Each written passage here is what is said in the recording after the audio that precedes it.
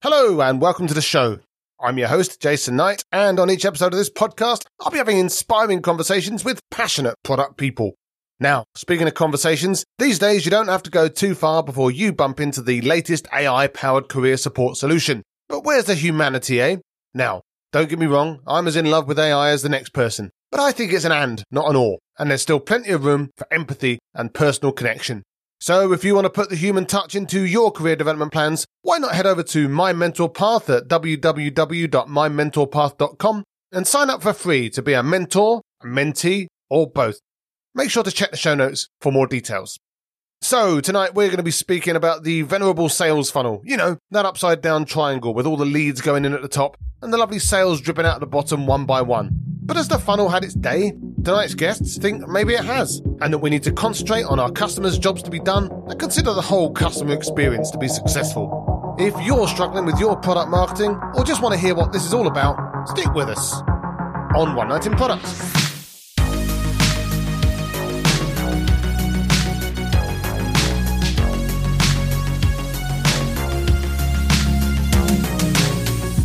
So tonight my two guests are Georgiana Laudi and Suellentrop.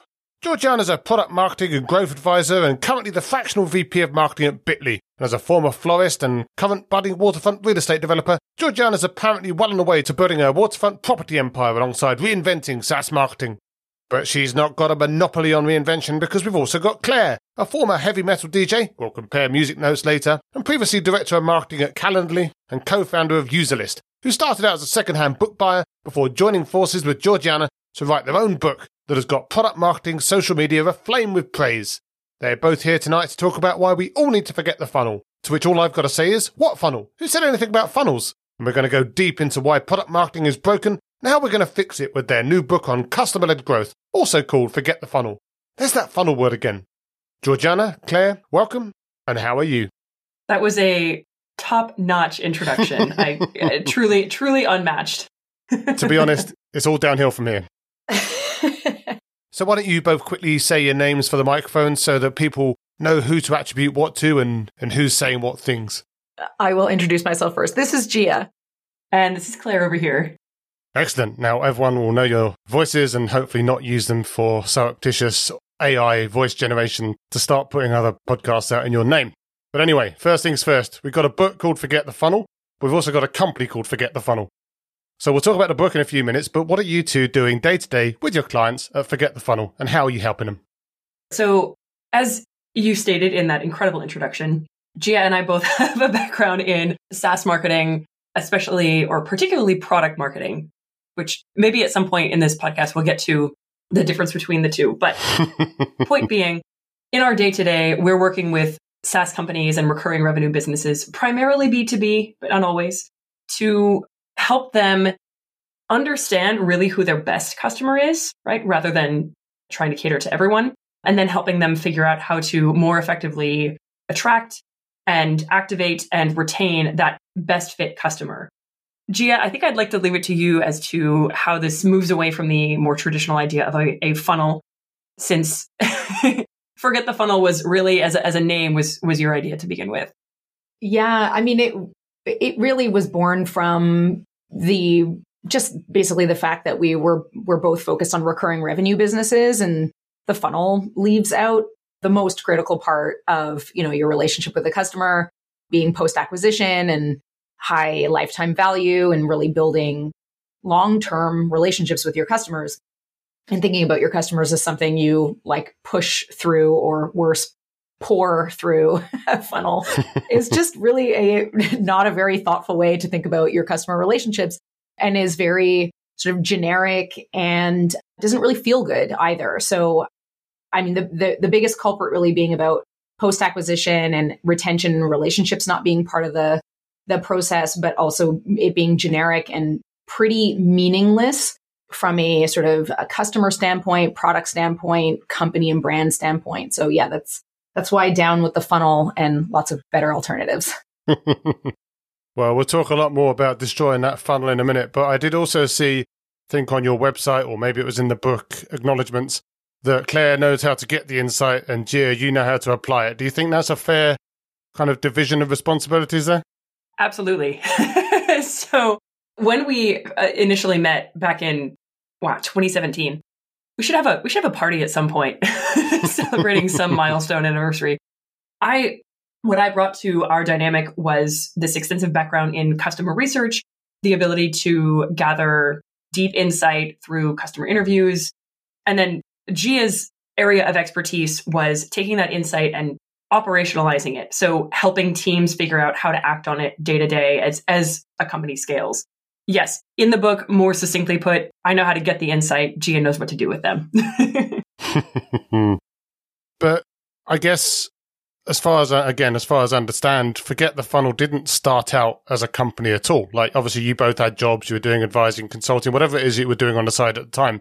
But it's almost started out as more of a content play where you started to take some of the insights and the learnings that you'd taken from some of your day jobs and started to kind of propagate that out to the world of marketing so that they could get better at what they do. But at some point, you then sat there and decided, well, let's make this into an actual company where we go out and do that effectively as part of our day-to-day jobs instead. So what was it that made you decide that having done all this content stuff, obviously we all love doing content stuff, but to actually turn that into a business and the precursor to going out and getting paying clients? Yeah, like you said, Forget the Funnel just started as a workshop series, really targeted at folks in-house at tech companies, folks in marketing roles at tech companies who were struggling. And that was really our sort of MO for getting started with this, was like, helping those marketers get out of the weeds of execution, stop thinking about their relationship with customers through the lens of this funnel, and start thinking a little bit more strategically and having a more significant seat at the table, so to speak, and being seen as revenue drivers inside of these tech companies instead of just, order takers or the person who executes on everybody else's marketing ideas. Oh, you don't have to tell a product management guy about that, to be honest. But, maybe that's a shared pain that we can take with us together. But is that, Claire, is that something that echoes with you as well? Or did you have other motivations to kind of get into that game as well? I think Gia summed it up very nicely. I also want to acknowledge that, yes, this challenge of being seen as an order taker does cross both the marketing and product sides of the house. Something else that I think is helpful or additional context that might be interesting is when we first met, we were both, doing our own individual consulting work, and Forget the Funnel and the plan to start a content series together really stemmed from the fact that we both needed to do our own marketing, lead generation, and it seemed more fun to do something together. Plus, Gia had expressed frustration that she's a very slow writer. And so she wasn't interested at the time in putting her thoughts into articles or newsletters. You had the makings of a book already in your head, like way back then. So this book version of Forget the Funnel has been a very long time coming. Yeah, there was sort of this process of working with companies that I kind of couldn't unsee from my this sort of origin story in 2013, visiting Airbnb and seeing their customer journey map, which, by the way, is on a revival tour right now, which I can't believe the timing of that. But it really inspired something in me for sure. And that process of basically deconstructing the customer experience, identifying those milestones, developing KPIs around those milestones. Once I saw it, I couldn't unsee it. And I, went back in-house and leveraged it in-house. And then when I left my in-house role, it was something that I continued to do with the companies that I was working with, in addition to, stuff like helping them hire or like mentor their head of marketing or whatever, the company sort of needed in terms of, marketing expertise, depending on the stage of the company.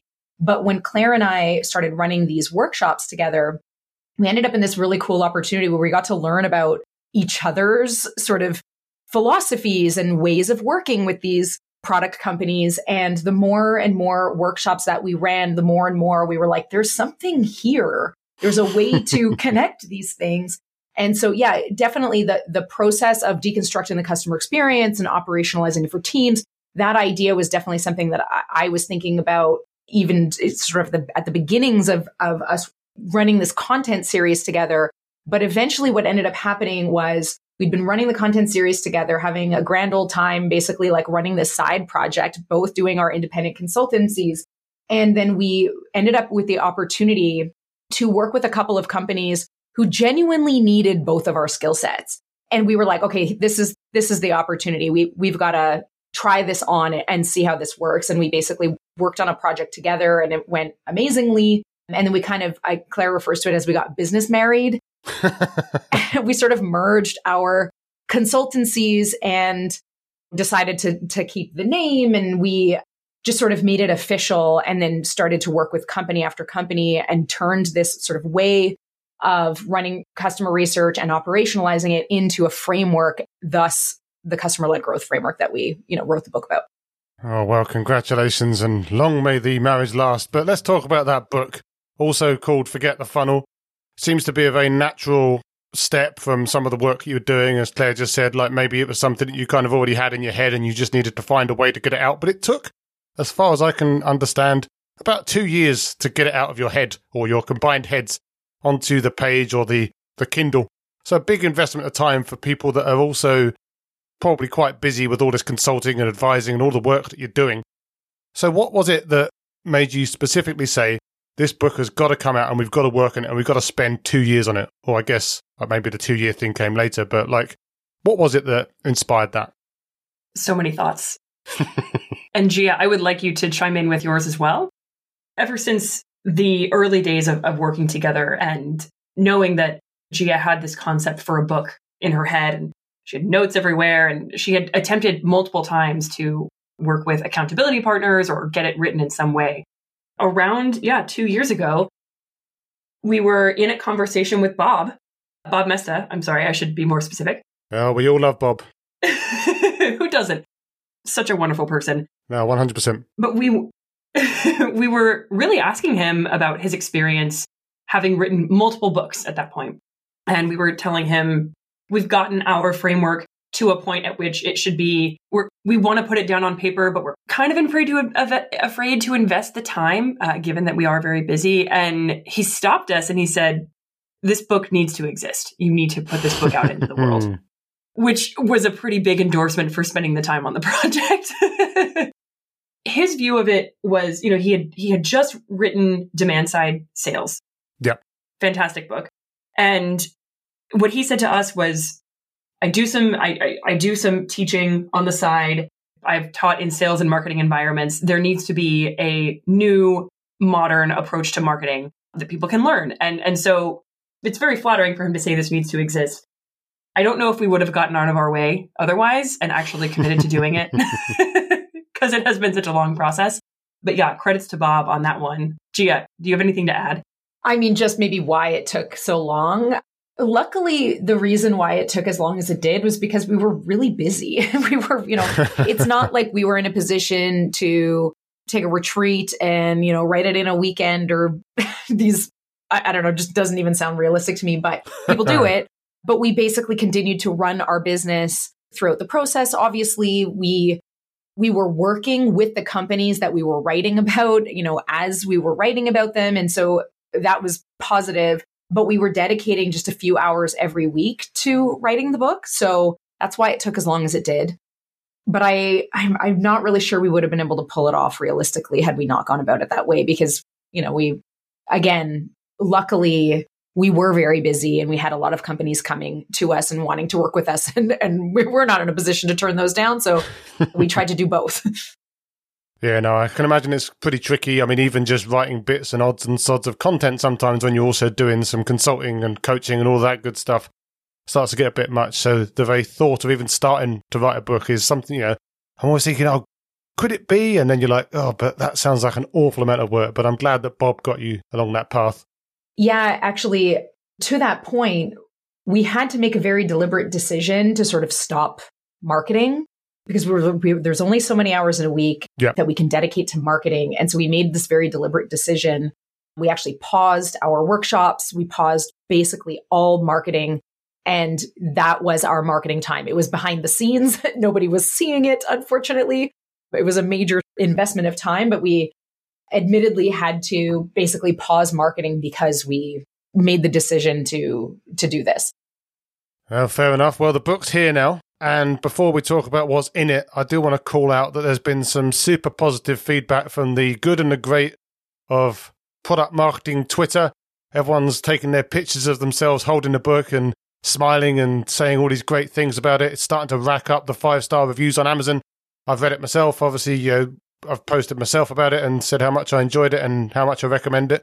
So I'm guessing that all of this feels pretty good, especially given the time that you spent on it. But is there any particular feedback that you've had that between you that has made this feel that it was just really worthwhile putting this down and putting this out?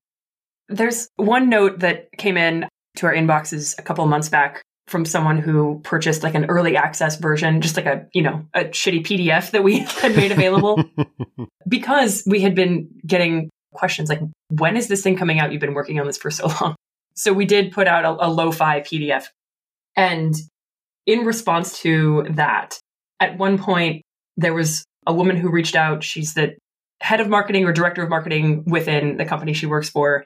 And she had read the book, gone through the process with her team. And the CEO at the company had said to her, the customer experience map that was built from that came out of this work is probably the most valuable thing our company has ever created. Oh, wow. That felt really meaningful to me. Yeah. Well, that could be damning with faint praise, though, by the way. Like, they could have created a load of rubbish before that, but let's take the win. Potentially so. Yeah, I had forgotten about that email, Claire. Thank you for reminding me of that. That's great. I think the other thing, too, that has been really great to hear from many folks, actually, was that they sat down to read the book and, didn't stop. Went through the entire length of the book.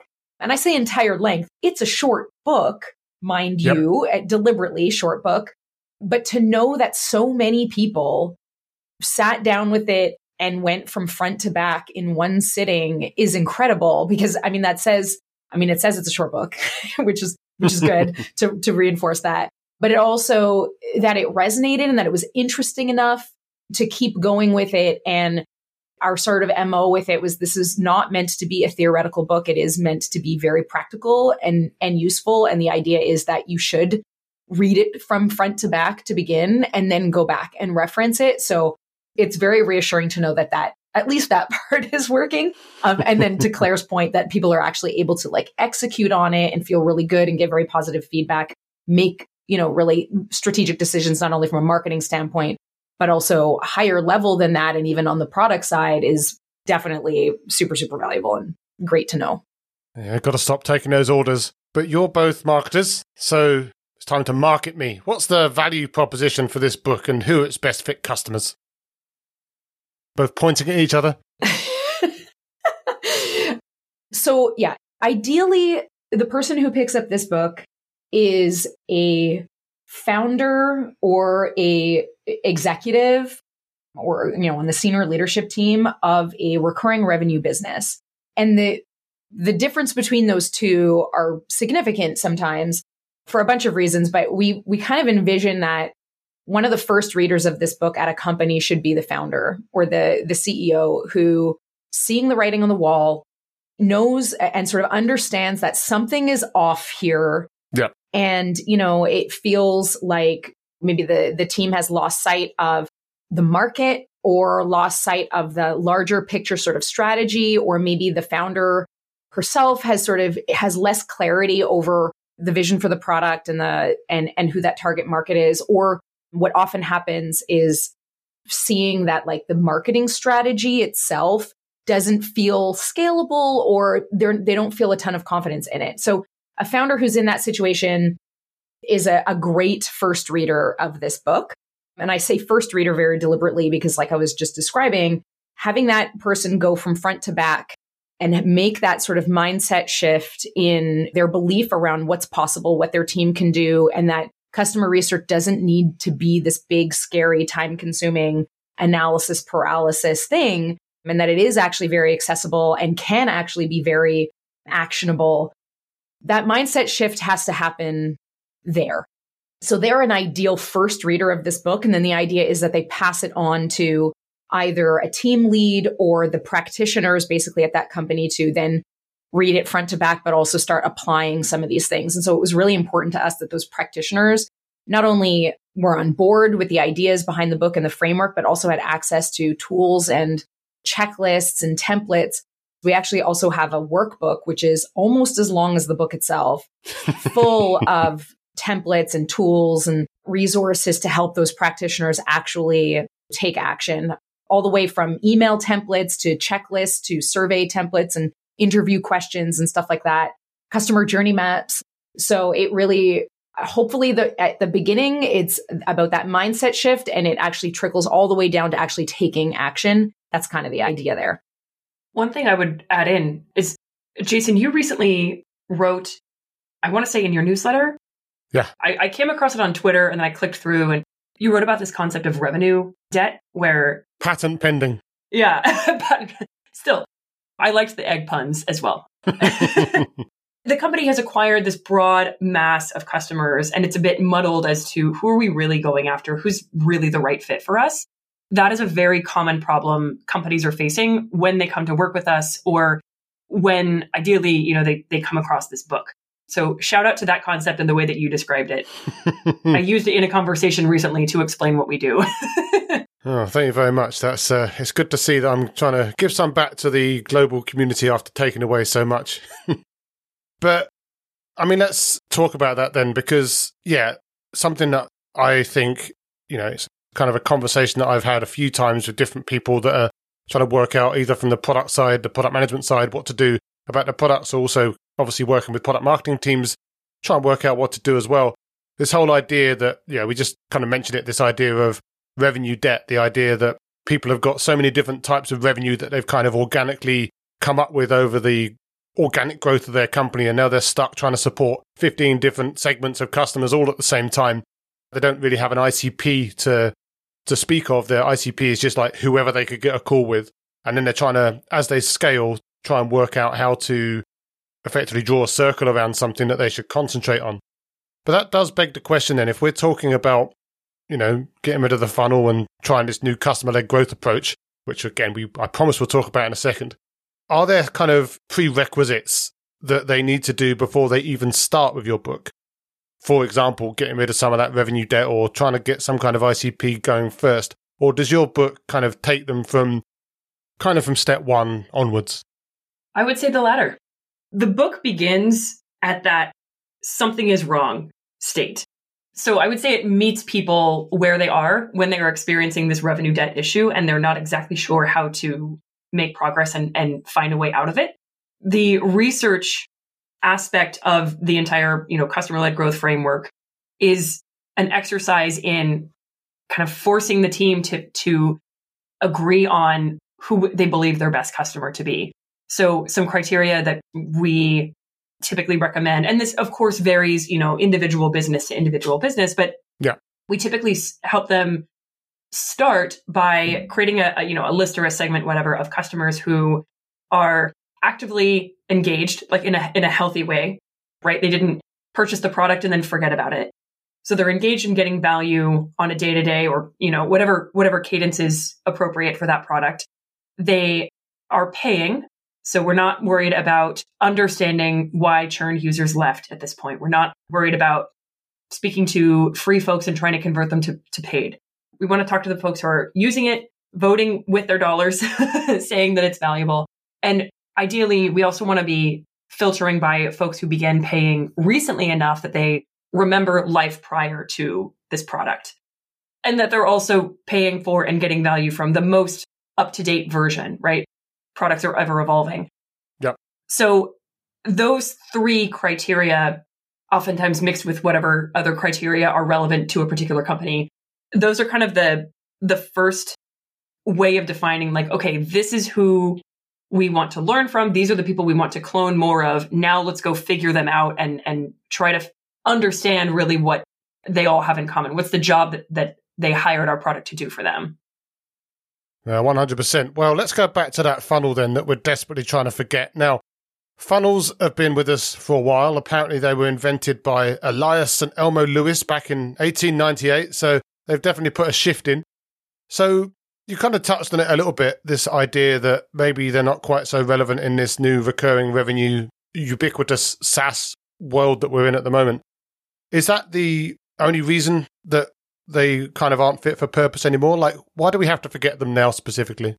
The research process that Claire was just describing and the getting that level of sort of understanding and depth of understanding of our best customers puts us in a position to be able to understand those customers in a much more holistic way that the funnel just does not account for. And I say the funnel, but equally problematic are like pirate metrics. And don't get me wrong, like I often have to pay tribute to pirate metrics. Pirate metrics are why I even got into SaaS marketing to begin with, because, post-acquisition marketing, everybody understands. Yeah. Marketing as a role to play post-acquisition. That was like, I don't even know how many years ago now, 2012 or something, like 11 years ago. And still we're talking about this. But the idea there being that understanding our customers in that way and to that depth gives us an opportunity to identify what the sort of major milestones in our relationship with our customers are. From being out in the world, experiencing the problem, a lot of customer journey maps don't even take that into account. They start with like somebody lands on our website. So problem space being taken into account, very, very important. Understanding, what led them to sign up for our product? What were they using before?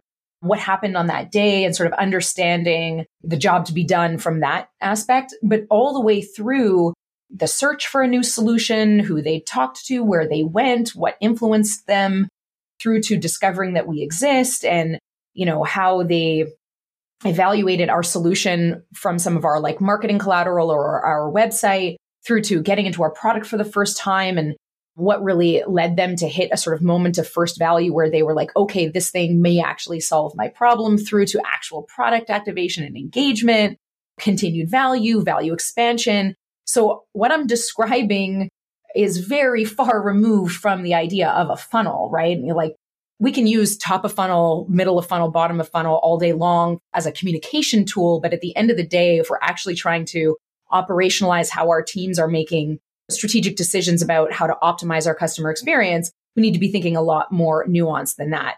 The other problem with those more generic sort of models like pirate metrics or like MQLs and SQLs is that they don't take into account the nuances of your individual customers or your product, or even what kind of business you want to run as well. So, identifying the most appropriate experience that we can provide these ideal customers that Claire was describing, those customers we want to clone, and really understanding what are those major milestones, then we can identify actually meaningful KPIs, the leading indicators of success, not just those transactional moments like they entered a credit card or they became a paying customer, but really, what does product activation for our product actually look like? What kind of product usage shows us that our new customers received or experienced some sort of value? Equally on the value realization side, what does meaningful product engagement look like? It's not just about weekly actives or monthly actives, right? It might be, but it might not be. And so those generic models, that tends to be the problem, is they don't take into account your customers, your product. So that's why we believe heavily in these sort of customer experience maps and identifying those leaps of faith and identifying KPIs. And all of that just gives us that sort of documentary understanding of what our best customers want and need. And then we can look at what we're currently doing today. So we referred to this a couple of years ago as like the idea. It's so interesting that you refer to it as revenue debt. We often talked about it as like customer experience debt. Yeah. Because over time, marketers, customer success teams, product marketers create all kinds of assets and programs for our customers, whether or not it's nurture campaigns or onboarding emails or in-app prompts, and product tours. And all of a sudden we end up with all of these programs running for a customer we may not actually understand. So if we can do that customer experience mapping process, identify those milestones, identify those KPIs, then we can then go through our customer experience end to end and really evaluate whether or not we are doing our best customers, service, and where we're dropping the ball and where those success gaps might be. Now, that's obviously really interesting, and we could probably spend weeks talking about that. It's such a fascinating subject. But let's talk a little bit about those maps, because I am a big advocate of, for example, user story mapping. It's something that I spoke about recently and got loads of engagement on LinkedIn because everyone loves the book about that and then all of the concepts within it, this whole idea that you kind of shift everything around, like you said earlier, the kind of jobs to be done approach. What are our customers or our users trying to achieve? And then mapping out, certainly in user story mapping terms anyway, this idea of like left to right, sequential spine of activities, and then all the things that they might want to do and which are the most important and which are maybe just nice to haves and stuff like that. Is that very much a similar approach for what you're talking about, sort of mapping out that customer journey, or are there additional kind of nuances to doing it from a marketing perspective that maybe wouldn't be covered in a more of a product development perspective? So it is different slightly in that the journey mapping process that we're describing here with customer-led growth is a little bit higher level. It's not quite as granular as you would do in the user journey mapping. They absolutely play, though, and they should both exist. But this customer journey map, or the customer experience map, as we like to call it, is a little bit higher level. And it's really more about those top level leaps of faith in our relationship with our customer. Part of the reason why identifying just those top line milestones is important is because we want to be able to make strategic sort of decisions inside of each of those experiences and then drill in the way that you're describing. Some customer experience maps have more complex evaluation phases, for example. So if you're in a product-led company, then your evaluation phase might just be 2 milestones. Like, we need to help our customers get to first value, and then we need to help our customers get to value realization, help them solve that job to be done. And then they move on into a sort of growth phase. If, on the other hand, you're in a scenario where you're selling into enterprise, that evaluation phase is going to look quite different. It could be 3 or even 4 milestones potentially. So the idea being, we don't want to overcomplicate, because while the process that you're describing is wildly valuable, this process happening before that is very advantageous because it helps create the structure for those user journey maps, if that makes sense. So if you think of an evaluation phase that's 2 milestones, then each of those milestones needs its own user journey map in there. There's a lot of levels, exactly. It's all like, it's very Inception-y potentially, but I believe heavily in zooming out before you zoom in and making sure that at the big picture, we understand that customer. In the big picture, we know that we're focused on that ideal customer for us, and we understand the major leaps of faith in our relationship with our customers, and then we can drill into the optimizing process. Okay, so that then, if we think about the customer-led growth framework, which you talk about in the book, and there's like a 3-step master plan, getting inside your customers' heads, mapping and measuring their experience, and then unlocking your biggest growth opportunities. So we've kind of talked a little bit about getting into customers' heads already, like doing some of that research and understanding them and their pain points and all of the different things that you could understand about them. We've talked about mapping it. We've not really talked about measuring it, which is more about the KPIs, which maybe we'll touch on in a minute. But I really wanted to focus on that unlocking your biggest growth opportunities. So like you've mapped stuff, you've defined some KPIs that support that. Before you've done any of that, you've done all of the research to get inside their heads and understand their jobs to be done, their biggest struggling moments, all of that good stuff. Is there a systematic process then to effectively kind of, you've done all the research, you've mapped it all out, now it's just like bang, bang, bang, and you've unlocked it? Or is there some other thinking that needs to be done at that point to actually make sense of all this stuff? I'll try to jump in on that one. So I'll speak to the experience of going through this process with the companies we work with. The way that we help companies implement this framework culminates in like a half-day workshop with major decision makers on their team. So that's usually the founder or CEO and, key stakeholders from various departments. Often it's marketing, product, customer success, sales, if there's a sales team. And because we have, with everyone, with all of these people on board, we've gotten aligned on what those high-level milestones in their ideal customer's journey are. We can then also, and our team compiles this ahead of time, create a visual of that end-to-end experience as it currently looks out in the world. So our team will actually go to their website and grab screen grabs of key pages. We'll go through the product sign-up and onboarding process. We'll read and do screen grabs of all the onboarding email nurtures that fire, all the way through to reaching a moment of value within the product. So we've started kind of high level with the team, but then we can get very tactical in showing them, okay, your customers are hiring your product for this job to be done. The messaging on your homepage doesn't speak to that. And clearly, like, there's a missed opportunity there. In the onboarding experience, this key feature is what stood out to your ideal customers. It's super hard to find that. Like, how can we make that, how can we bring that to light more quickly? So we do end up with this laundry list of opportunities that they could take advantage of. And the process of prioritizing it is the next big piece. Yeah. The prioritization process, prioritization frameworks, like there's so many ways you could.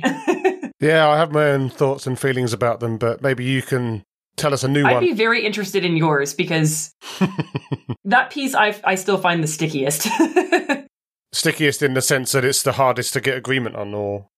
It's the hardest to maybe get it. Well, it depends on the company size. The smaller the team, the easier it is for everyone to kind of be mobilized and be like, cool, you're doing this, I'm doing this, we'll see you next week.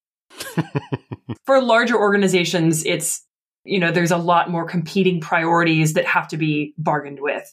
Yep. And that's where I'm still like, okay, this we kind of still need to lock in. Yeah, it's the eternal struggle. There tends to be a very typical outcome of this type of work because it can be kind of existential in terms of customer understanding. There are some mainstay sort of priorities that tend to come out of this work that aren't as difficult to prioritize because it's really obvious. So the one that Claire mentioned, like, hey, your customers said that this was really important to them and your website talks about this completely different thing, or isn't, your messaging strategy isn't through the lens of this customer's job to be done. It doesn't communicate the sort of the understanding of the struggle, or it doesn't take into account what previous solution they may be firing or what they might have to move away from in order to, adopt your product. So almost every time we work with a company, we identify opportunities to improve messaging. And so that the most obvious asset to update when messaging is being revisited is a website and product pages. So those tend to be really obvious. However, very shortly thereafter, you can imagine that your website can't be making promises that your product can't keep. So your actual early product experience has to match the expectations that your website set. So those two areas of the customer experience are very typical, especially to tackle after we've run through this process with companies or they do it on their own. Those are two very specific, I'll call them even milestones in that customer's relationship with you that need to be optimized. That changes when companies are a little bit more mature. So some companies that we work with, we're more focused on value realization or even value expansion. So maybe the product or the team is introducing a new feature set or a completely new product that they want to introduce to their existing customer base. Then we would be focused elsewhere. But in general, those are the two milestones that teams are almost always in alignment. No, we've got to update that. Where it tends to get sticky, to Claire's point, is that product onboarding is a great example of like, who owns that? Sometimes it's marketing, sometimes it's product, sometimes it's product marketing, sometimes it's CS. So, that can be a little sticky. The website is typically, marketing.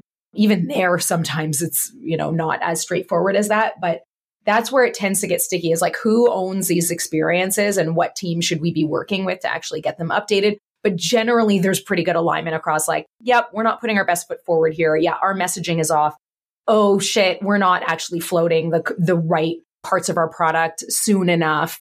So that hierarchy of messaging on the website and that hierarchy of how we introduce the product, generally those get tackled very, very quickly. But again, that's an example of a company who, I don't want to say earlier stage, but a little bit earlier stage versus the more mature companies that are doing fun things down the line.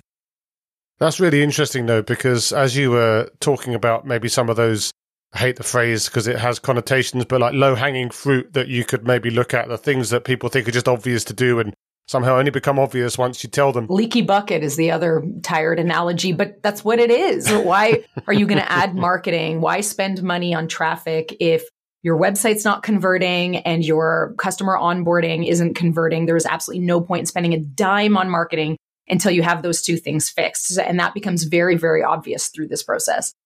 But it's interesting though, because, and obviously you've been both consulting with companies from the marketing side I'm talking to a lot of product management teams, and it does feel like there's quite often, like every company thinks they've got their own unique problems, but it does seem to be that quite a lot of the times they've all basically got the same problems, more or less. I mean, obviously the realization of those problems and how they specifically need to, or how they manifest within their organization may be slightly different. They might look different, but they're all fundamentally the same problems at the heart of it, which obviously on the one hand makes it feel like, well, maybe this stuff should be easier to fix than it sounds, because, there should be playbooks for this kind of thing. But do you feel from a marketing perspective that, I mean, you've kind of touched on it yourself already, but that there are generally quite a lot of common problems, whatever the company? Yes. I mean, our company is called Forget the Funnel, and still 9 times out of 10 intake requests on our website are still like, oh, we need leads. And we're like, have we not, talked about this enough that actually more leads might not be the answers to your growth challenges? Yep. Truthfully, it's product folks are among our favorite to work with, because genuinely they think very holistically, and they think post-acquisition. Product managers think about the post-acquisition experience, that's their, domain. And so tying those two things together and helping sort of marketing see the customer experience in this very sort of holistic way post-acquisition, that's something that product managers do very, very naturally. So a lot of the product managers that come to us, they're like, yeah, I got it. Like, I understand why we shouldn't fill this leaky bucket. We understand why more leads isn't the answer to our growth challenges. They understand that our messaging and positioning may be off. Our product onboarding probably isn't doing as much as it could be. We know that there are better ways to introduce our product and even probably measure engagement with our product and get a better understanding, even company-wide, of who our best customer is. So I would dare to say that product folks are our favorite to work with. Just because they get it. They understand that holistic sort of view. But founders and marketing leads do still tend to come to us with this, like, we need more leads. Growth, is inconsistent. And, we need to do a better job. Our marketing needs to be doing a better job. And almost inevitably, we end up in a situation where we're like, actually, it's your messaging and positioning on your website that's off. And actually, there's no point in sending more people to your website until you've got your customer onboarding dialed in as well. So they may come through the front door, so to speak, or come to the book thinking that they've got a marketing issue or a leads issue. But almost always, again, depending on the stage of the company, it ends up ultimately they learn something about their customers that they didn't know before. And they can actually make their assets, like their website and their customer onboarding and their early product experience, work so much harder for them, so that when they do layer marketing on, like acquisition and awareness focused marketing on, it's worth so much more to them.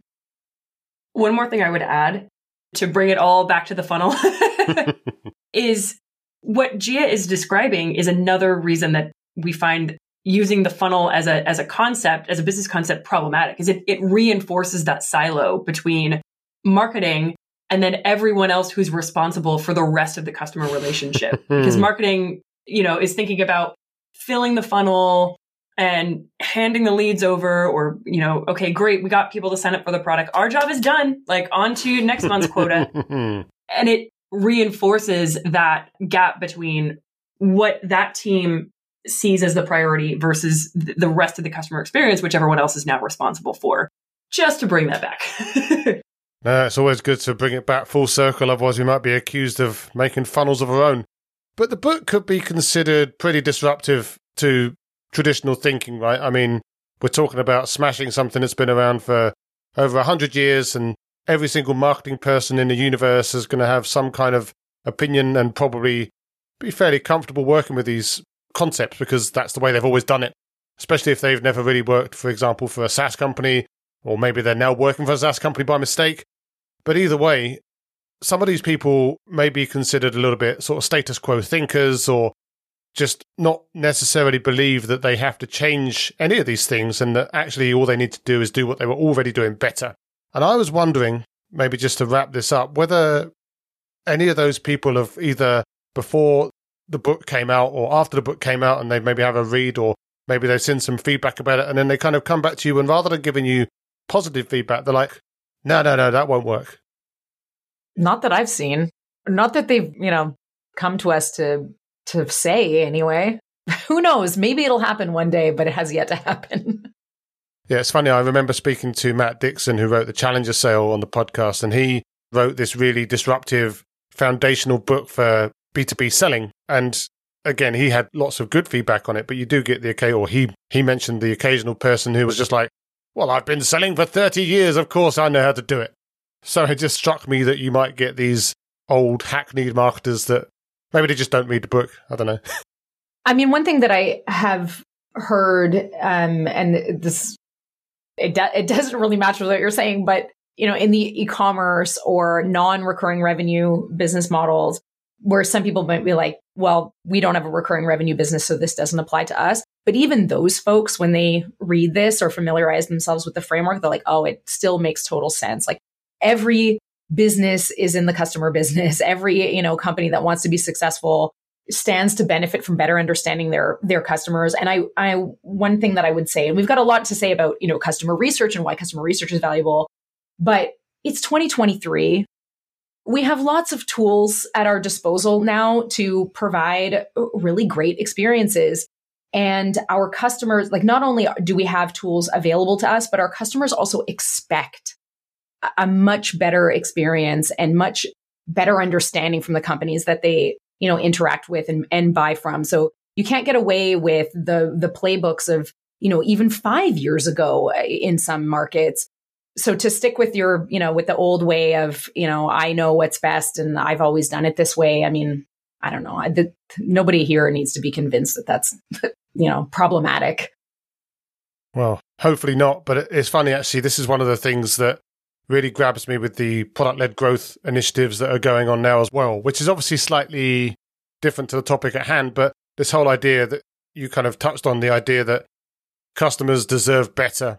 And I frankly think that product-led growth is a massive shot in the arm for product thinking, right? Because ultimately you're sitting there saying, I would say that basically a large proportion of B2B SaaS apps should probably be ashamed of themselves, like the quality of the experience going in and the how long it takes you to do anything in them and how reliant you are on sales teams to kind of guide you and pussyfoot around the bits that don't work. So I think that if there's anything that we can take out of some of these more disruptive approaches, it's the ability to go out there and say, hey, we've got to make our products better.